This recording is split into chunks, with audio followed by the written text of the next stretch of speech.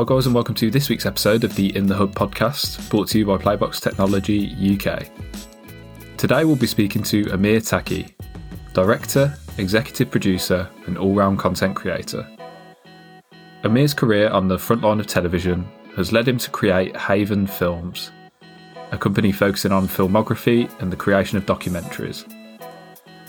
Amir is also in the process of launching a brand new podcast, Icons, which will be available soon. Hope you enjoy. So, welcome to the In the Hub podcast, Amir. How are you doing today? I'm fine. Brilliant. Awesome. Yeah, thank you very much for coming on, taking the time out today to come and speak to us. It's very much appreciated. So, just before we get started into the kind of main questions, could you just fill us in on how you got involved in the broadcasting industry? So, late 2008, I was involved with a number of like-minded people who were kind of very fascinated with the idea of content creation.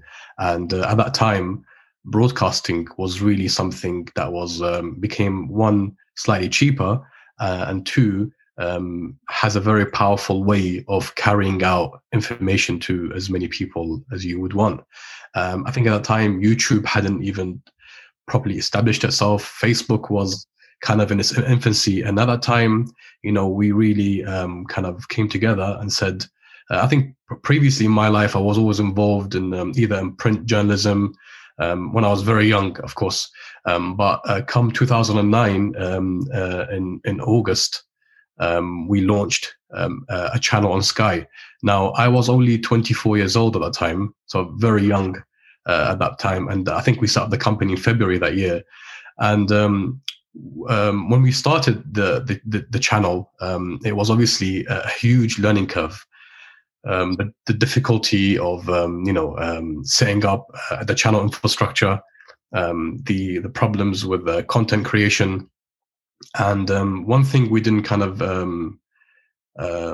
plan for was the lead time for setting up a fiber optic. And with that time, with Virgin, it took us up to like 4 months to get that set up. Wow. Okay. They had to do some digging in the area, and the council gave permission. So I think for the first 3 months, we had to drive down with tapes. Yeah. We would print content on tapes, drive down to a playout center, ingest the content with them, and then give them a schedule. And that's how we used to run. And it was like a manic it wasn't even 24 hours a day. It was just around the clock. So that's how I really got started, to be honest with you. It was I remember, just sleeping on the sofa when I need to be, I remember we were just there was even late nights wasn't even something to talk about. It was a give and go. And, you need to have a very big team to run a TV station, but we were a very small team at that time. But there was, that was how I got started really. And I thought it was brilliant. It was fantastic. And it was that, and the reason, again, it was due to it's a powerful way to talk to people. Yeah, and it still is. Yeah, I know. Obviously, at the time, it probably wasn't very enjoyable for you, but I do love those kind of scrappy stories of starting out and the things that people have to do to make it work in that first instance. I just love hearing those stories sometimes. So, what is it really about the broadcasting industry and content creation in general that keeps you hooked? If you can even, boil it down into that, or whether it's just a lifestyle for you. Yeah, it's really down to one thing, the adrenaline buzz. The fact that when you have a live show and you have these impossible deadlines that you set for yourself. I remember, I think the first year we said we want to do 30 documentaries by the month of Ramadan. And it's like, this daily documentaries, like, and people spend a year or 2 years or it's just us as a small team. And that the buzz of being able to deliver at specific times. I remember there was shows going out at 9 p.m. and at 8:50 we're just transferring to Playbox, and it was just living on the edge. And you go home and you're still buzzing, you can't sleep, and you're back again. And it's the relentless deadlines. You finish one season and you say, oh, I'm done now, and you say, whoa, I've got 2 months left to finish another season. And it's relentless. It doesn't stop. And obviously, we were not just involved in content creation. We were involved in fundraising. We were involved in public relations. We were involved in, compliance and Ofcom and how to deal with that. It's another, it's a massive ball game. You need to be able to understand the diligent, nuanced messages that you need to put out. And there's anything that is offensive or somewhat subjective, or not subjective, but offensive to some people, that has to be omitted. So that all those factors just meant that you're just living very high all the time, just buzzing all the time. Yeah. So it really sounds like that fast-paced lifestyle was something that attracted you, basically. And it's, all that pressure and stuff like that, but it creates great content in the end, doesn't it? Yeah, of course. I mean, as I said, at that time, most content was found on television. There was no YouTube, and there were people not making content on Instagram. It was just YouTube emerging, and even YouTube at the time was just kind of in its infancy. And we became a source of content, and people. I remember our first live show, we had like 60 callers in like an hour, and it was just a normal guy talking about but it's the first time we were doing this. And we had to sublease a studio and Park Royal and run around. And it was just, a manic camera starts swinging in the middle of the show. All these kind of stuff happened. There was one time we had the camera didn't get locked into the tripod properly. So it started to tilt up slightly. And because it was green screen, the guy started flying basically. Because, on green screen, he just started going up on the set. And we said, you got the magic carpet or something. Something happened there. It's really good. As I said, there was a lot of experiences, a lot of challenges, but the fast life, the fast pace with broadcasting and the satisfaction that you get from every output that you put. I remember we had a television, I had a TV in my room, and obviously the playbox was 20 meters down, and the MCR room, and I had so I can wherever we approve and goes into the playbox, I can see it come back down from Sky. And that was it's like, that's something different, because sometimes you can produce something really amazing and nobody sees it. You try to sell it and you try to pitch it someone and no one buys it and you start to get disheartened. But with broadcasting, it's there. And we had a harmonized team. When we made content, we made sure that we made it to the level that would go out. We didn't hit and miss. It was, you aim for something and you try to get it done. So that gave us a big satisfaction as well. So I guess what we've been talking about then is Al Bayt TV, and that's the channel that you guys set up. So for anyone who might not already know, what was the channel all about and what was your involvement in that project? So Al Bayt TV is a channel that is primarily a faith-based channel, promotes the Muslim faith, which is Islam. And at that time, in the backdrop of 9/11 and 7/7 and so you can see all the negative stories that have been you find on some of the tabloids who stereotype all Muslims. And it came to a time where we said, Muslims always complain at times, we don't have a fair share of our presentation, we don't get a chance to speak and air our mind, and the media's airbrushing us or painting out the same brush, and so sometimes I don't kind of propose that the only way that Muslims should articulate their views, it should be through niche faith-based channels. It should be, Muslims should also get into mainstream channels and other broadcasters to be able to, because if you're not on the table, people then assume about you. You have to be on the table to be able to be considered. And so the path that we took was to set up a kind of a faith-based channel to be able to, one, speak to your community, and two, be able to dispel misconceptions and misinformation that's been ushered against you. So that was the kind of the two, and obviously being in English, a lot of channels that are produced in the UK, sometimes they're produced in their native languages. So obviously you have sometimes Urdu and Swahili and whatnot. And so we wanted to appeal to the younger generation, and whoever comes across a channel, obviously being on Sky compared to other platforms, sometimes it's have normal decoders and you have to punch in a frequency code. And you don't really do that unless you own that, unless you know that channel. Whereas on Sky, we had 842. We were a number that people could flick up and suddenly find us. You had an EPG that would outline your program schedule. You could see all the synopsis being posted, everything. And we were just, I think we were towards the tail end of the schedule of the EPG listing. But I think after us was either the gambling channels or something. So sometimes people that are gambling, Islam, we sometimes obviously Islam. So sometimes by accident he's gambling and he goes, "Oh, what's this Muslim channel?" And he might just come and say something. I think one time we had an email. One guy, I think he says I was gambling, and suddenly I flick down and I see you guys, and I go, "Oh, look at this woman. She's oppressed because she was wearing a veil, on the screen." And he goes, "This woman is oppressed," and the lady subconsciously, obviously it couldn't be planned. the lady says, people think I'm oppressed. And he said, oh, this woman's talking to me. This guy, I'm sure he wasn't hallucinating. This really happened to him. He's like, the woman said to me, you think I'm oppressed, but I choose to wear this to, protect myself and to be, chaste. And I want people to judge me for who I am, not how I look.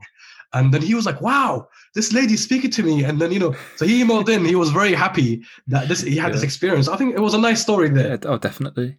Yeah, and it's that people can stumble across it in that way. And like you said, it helps to, dispel some of those misconceptions and stuff like that.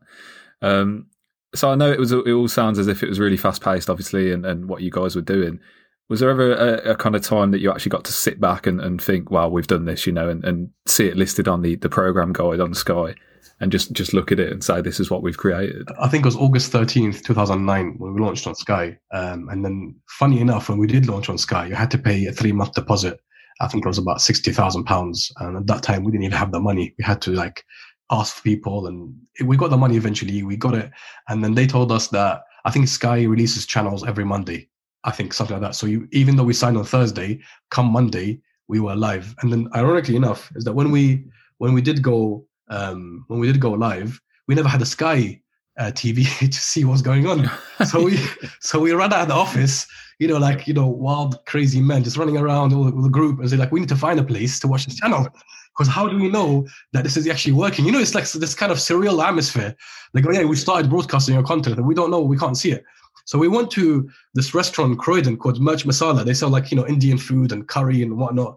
And then we said, can we have the menu, please? And they said, yeah. So before we order, do you have Sky? He goes, yeah, but they were showing cricket. It was the Oval or something. Yeah. So guys, and everyone was watching the cricket. I think it was India versus. I said, look, can you please do us a favor? We would order, but only if you can switch it to 842, if you don't mind. Just to kind of see. And we watched it. I was like, wow, finally something that we could see. We were looking at our computers for months. These programs that we're producing is now in a restaurant in Croydon. It's like.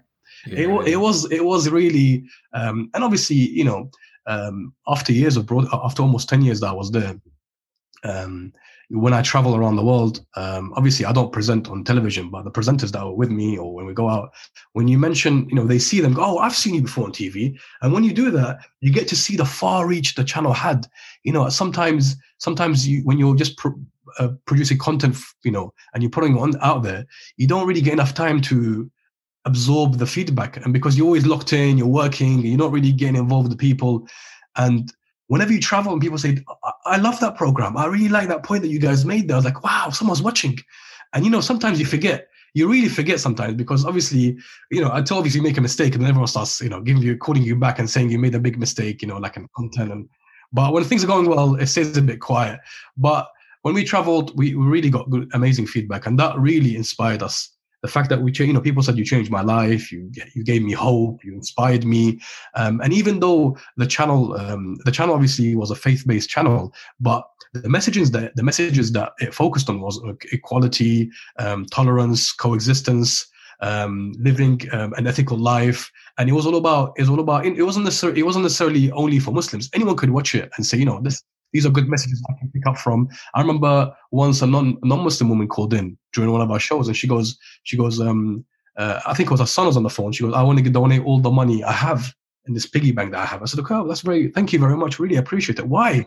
She goes, and the mum comes on. She goes, I'm really happy that my son's watching something that is not evolved around salacious, like sexual content or content that promotes, kind of unethical content. And you guys are trying to promote something which is very peaceful and very loving. And, something like that, things like that really kind of always inspire you to continue to keep making content. It was lovely. Yeah, it's nice to have that kind of stuff to hit home, isn't it? Especially like you said, when you're being locked in and creating content and stuff like that. It's actually great to hear what people think sometimes. But that story about obviously being in Croydon and getting the guy to change the cricket over, that was fantastic. I was just going to add a point here. Funny enough, is after that Mirch Masala scenario, the guy with us, he was our accounts manager, but he is not very fond of spicy food. But because we were ordering a lot of food, we had to order food, right? So we had these kebab rolls, and they were a bit spicy. So this gentleman, he started consuming far too many without really thinking. He was taken back by the. Long story short, he ended up in hospital the next day. He's no. Those rolls should have come with a warning, I think. Yeah, I mean, he's not used to. Sometimes Arabs, they're not used to spicy food, and that's kind of the culture. Whereas, subcontinent people, they love the hot spice. And it's a culture clash for you. If you haven't had it before, it can leave you. It creeps up on you, doesn't it? Yeah, it does. more so than you know. Yeah, that's brilliant. So, when you were working with Ahlul TV, were you always kind of involved in the content creation? And I guess I kind of want to link that to why you now kind of take on content creation full time and how you kind of got into that. So my role in Ahlul TV primarily was I was the MD, managing director, CEO, director, whatever you want to call it. But I was head down. But by nature, I was a production guy. I loved content, and that's why I didn't really like preparing budgets and whatnot. I would leave that to the accounts people and just kind of, I would encourage the fundraising team or the business people to do their thing. But I was more into content creation. That was my, I've been doing it for almost, since I was 16, always involved in making something. As I said before, I was in print journalism. My degrees in television production, and everything that I did was just pure content creation. And my role was as an executive producer there was I was commissioning. So I would either commission external producers. I would the producers that we had on in the office, I would work with them, develop ideas, develop concepts. Once we have the idea, once we visualize it, and we say, look, go and execute. Go and find the talents, go and find the people, make it work. And that was what I did, and I loved it. And, obviously being in a kind of a faith-based channel when it's like, had like a charity feel to it, the money that you would get as a salary wasn't amazing. It was probably a fraction of what you'd get paid in the industry. But it was just at such a young age, I had accumulated so much experience and so much know-how in that period. And I loved every second of it. I loved the fast pace, the turnaround, and obviously you'd love more time to make things a bit more perfect, to kind of finalize projects and get the color correction in and get that sound leveling done properly. And sometimes you can't, but what we did is we get it on TV and then we just fine touch it before we put on YouTube. And YouTube, once you put on YouTube, you can't really take it down after. It becomes I think we have like almost 200,000 subscribers on YouTube. Our documentary page on YouTube has got 70,000 subscribers. We did our flagship documentary series on ISIS that we did. We filmed, how ISIS are kind of defaming Islam and what they're doing. And sometimes, people said it was a sectarian war. Some people said that, it was a few misconceptions. People said that this is, these are Muslims doing it, and we had to go around. We did a whole debunk of this, a 6-part series. We went to Iraq. We filmed in northern Iraq. We filmed in dangerous areas. We got awards for these documentaries. I think one of the clips that we put on got about 5 million views. So it was like, and sometimes I would lead, I would direct some of the films. I would produce some of the films myself. I would even film some of them because sometimes people didn't want to go and film, in an area that was just being liberated against ISIS. Like, that's not my thing. And, sometimes when you have an idea and you only have one chance to shoot it, you can't send somebody else in full confidence. You want to make sure that you go yourself and, you're holding the camera. Vision, yeah. So if you leave me with a camera and drop me somewhere, and I'll come back to you within 3 weeks with a documentary. I'll find a story, I'll cut it down, I'll start building a narrative. And that's the way I am. That's what I love doing. No, it's some fantastic work, and well done to you guys for getting the word out there and doing that. So Amir, just moving to Haven Films, which is your current project and your current company that you've got going on. What exactly is Haven Films, and what does your kind of day-to-day life look like when you're creating content for Haven Films? So I left in March 2019. So it's been almost 2 years now that I've left the channel. And although I still keep contact with the people there and I'm very supportive of the work they do, but I thought that, it's time for a new challenge. And for anybody being 10 years in a place, it's very obviously, one, it's difficult for you to leave, but at the same time, it's also needed to challenge yourself. And I felt I needed a challenge. Reaching now I was 34 at that time, or 35, and I needed to kind of see that this is now a certain age of my life now. I need to kind of do something different. And when I started Haven Films, it was kind of with the perception of producing more bespoke, high-level content to broadcasters, either Al Bayt TV or other neighboring channels, or even bigger channels, if that's possible. But by the time I kind of started at the beginning, this COVID, when it came and kind of started in December, it kind of, everything was put, most broadcasters were interested in kind of commissioning major work at that time. And so I started working with a number of organizations to produce content for them. So to be it charities. So I started, I'm doing a few things at the moment. So I'm launching a podcast called Icons, and we've interviewed 4 celebrities. I think one's called Mark Billy Billingham. He runs the SAS Australia program, very famous show. Yes, You run kind of other celebrities through an SAS course, and they drive them mad. And so this Icon's about, really, it's about finding out what people, the stories, the challenges behind these people's achievements. How did they get there? What did they do every day? And what was the challenges they faced? And and what is the message for other people? We got, for example, Bill Conti, the music composer behind Rocky. The rest now. Iconic, yeah. We got him. We had Rashida Ali, I think Muhammad Ali's daughter. She gave real insight about Muhammad Ali's life and what he was doing. So already some absolutely fantastic guests then already. Yeah, that's brilliant. And I'm working with a number of charities now to produce videos on vaccine misinformation. So there's kind of a huge drive about vaccine misinformation. And, I've heard a lot, there's 5G and all these new nanoparticles, and they're going to control you. And so we've spoken to doctors, we interview doctors and community leaders and medical professions, and they dismantle and debunk these videos. So we've got a big contract that we're working on now, producing a lot of videos on that. I'm also working on a documentary on homeschooling. A lot of parents have taken their kids out from schools, primarily because of COVID. Obviously, there's a huge increase, but previously there's issues of bullying, name calling, and some parents weren't happy about. There's even this article that came out on The Guardian, or this whole issue about sexual abuse within, students getting sexually abused by other students, and now even teachers are saying that they're facing sexual abuse cases by students. These kind of sexual innuendos and sly words and people dropping things. And so I want to look at the dangers of homeschooling and the advantages of the homeschooling. And now there's emergence of online schools that teach you through kind of virtual classrooms. And so I'm just trying to I'm doing this documentary on this issue now. I'm working on it, hopefully within maybe a couple of months.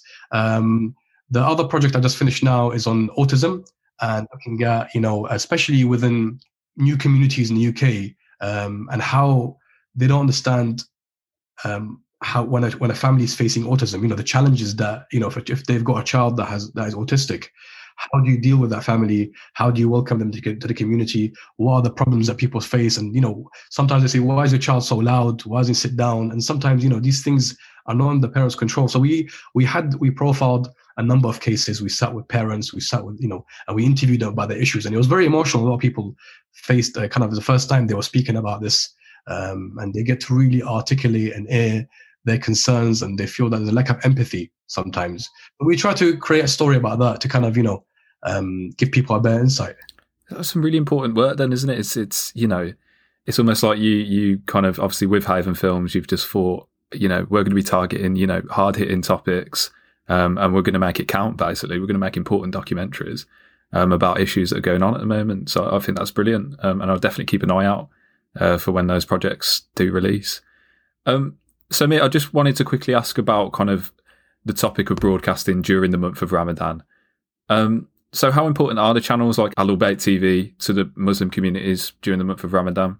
Also, of course, are there any kind of challenges in broadcasting during the month of Ramadan? So Ramadan for Muslim channels is probably the biggest season of the year, because one, it's a 30-day period, and Muslims normally, they would hold their fast. They would fast from abstain from food and drink from dawn to sunset, which last summer or the summer before, we hit 18 hours a day.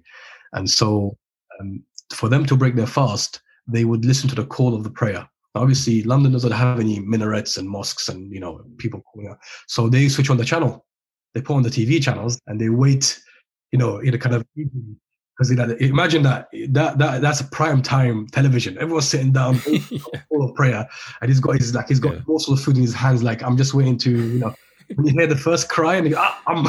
That's it. Yeah, is it? Yeah. I can imagine actually. Yeah, I think that would become kind of like a household staple during the month, wouldn't it? Like you get the TV on at that time, and you'd wait. Yeah, so we do like the build up, we have the supplications and the Quran recitations, and you get people into the mood.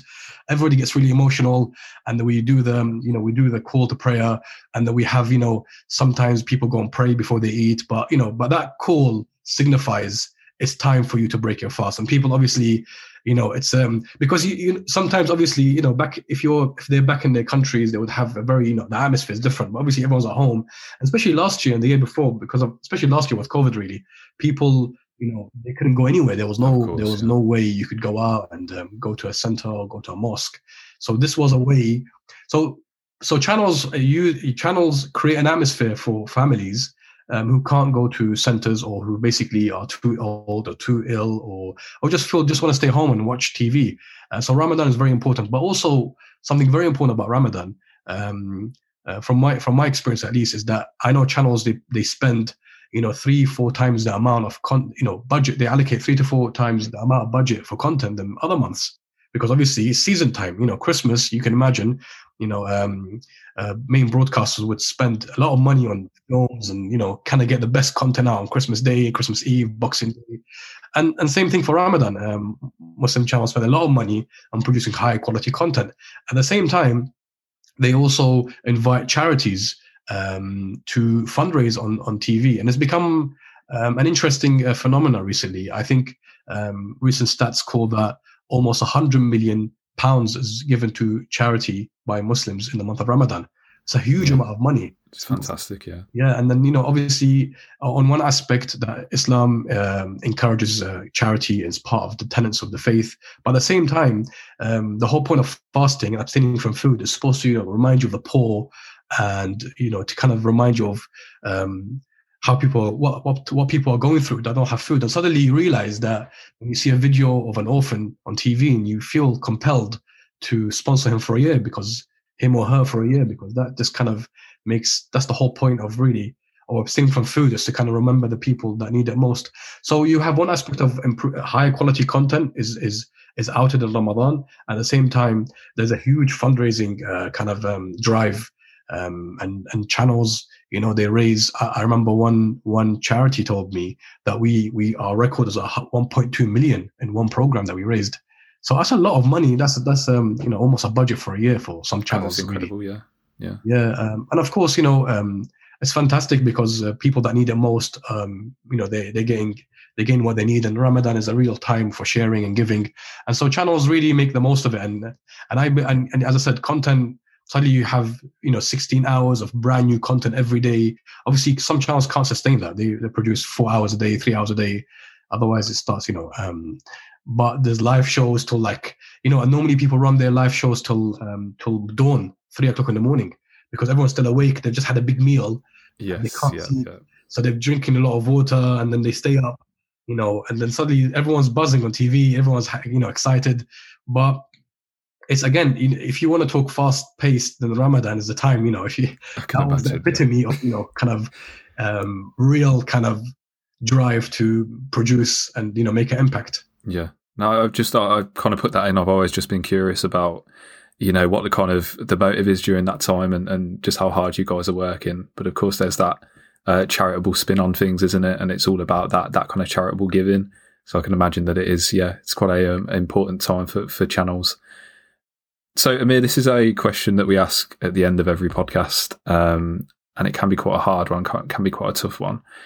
But in one word, if you could condense it down into that, what do you envision for the future of the broadcasting industry? The one I have is adaptation. I think broadcasting is adapting as we speak, with the rise of kind of streaming on demand and YouTube and whatnot. And I think broadcasting still remains important in sports and the live programming and news. You can't replace that now. You can't go to, obviously Amazon tried to boost on football, but in front of a TV set and waiting, for a game, or for Olympics, or we had today the death of Prince Philip, for example.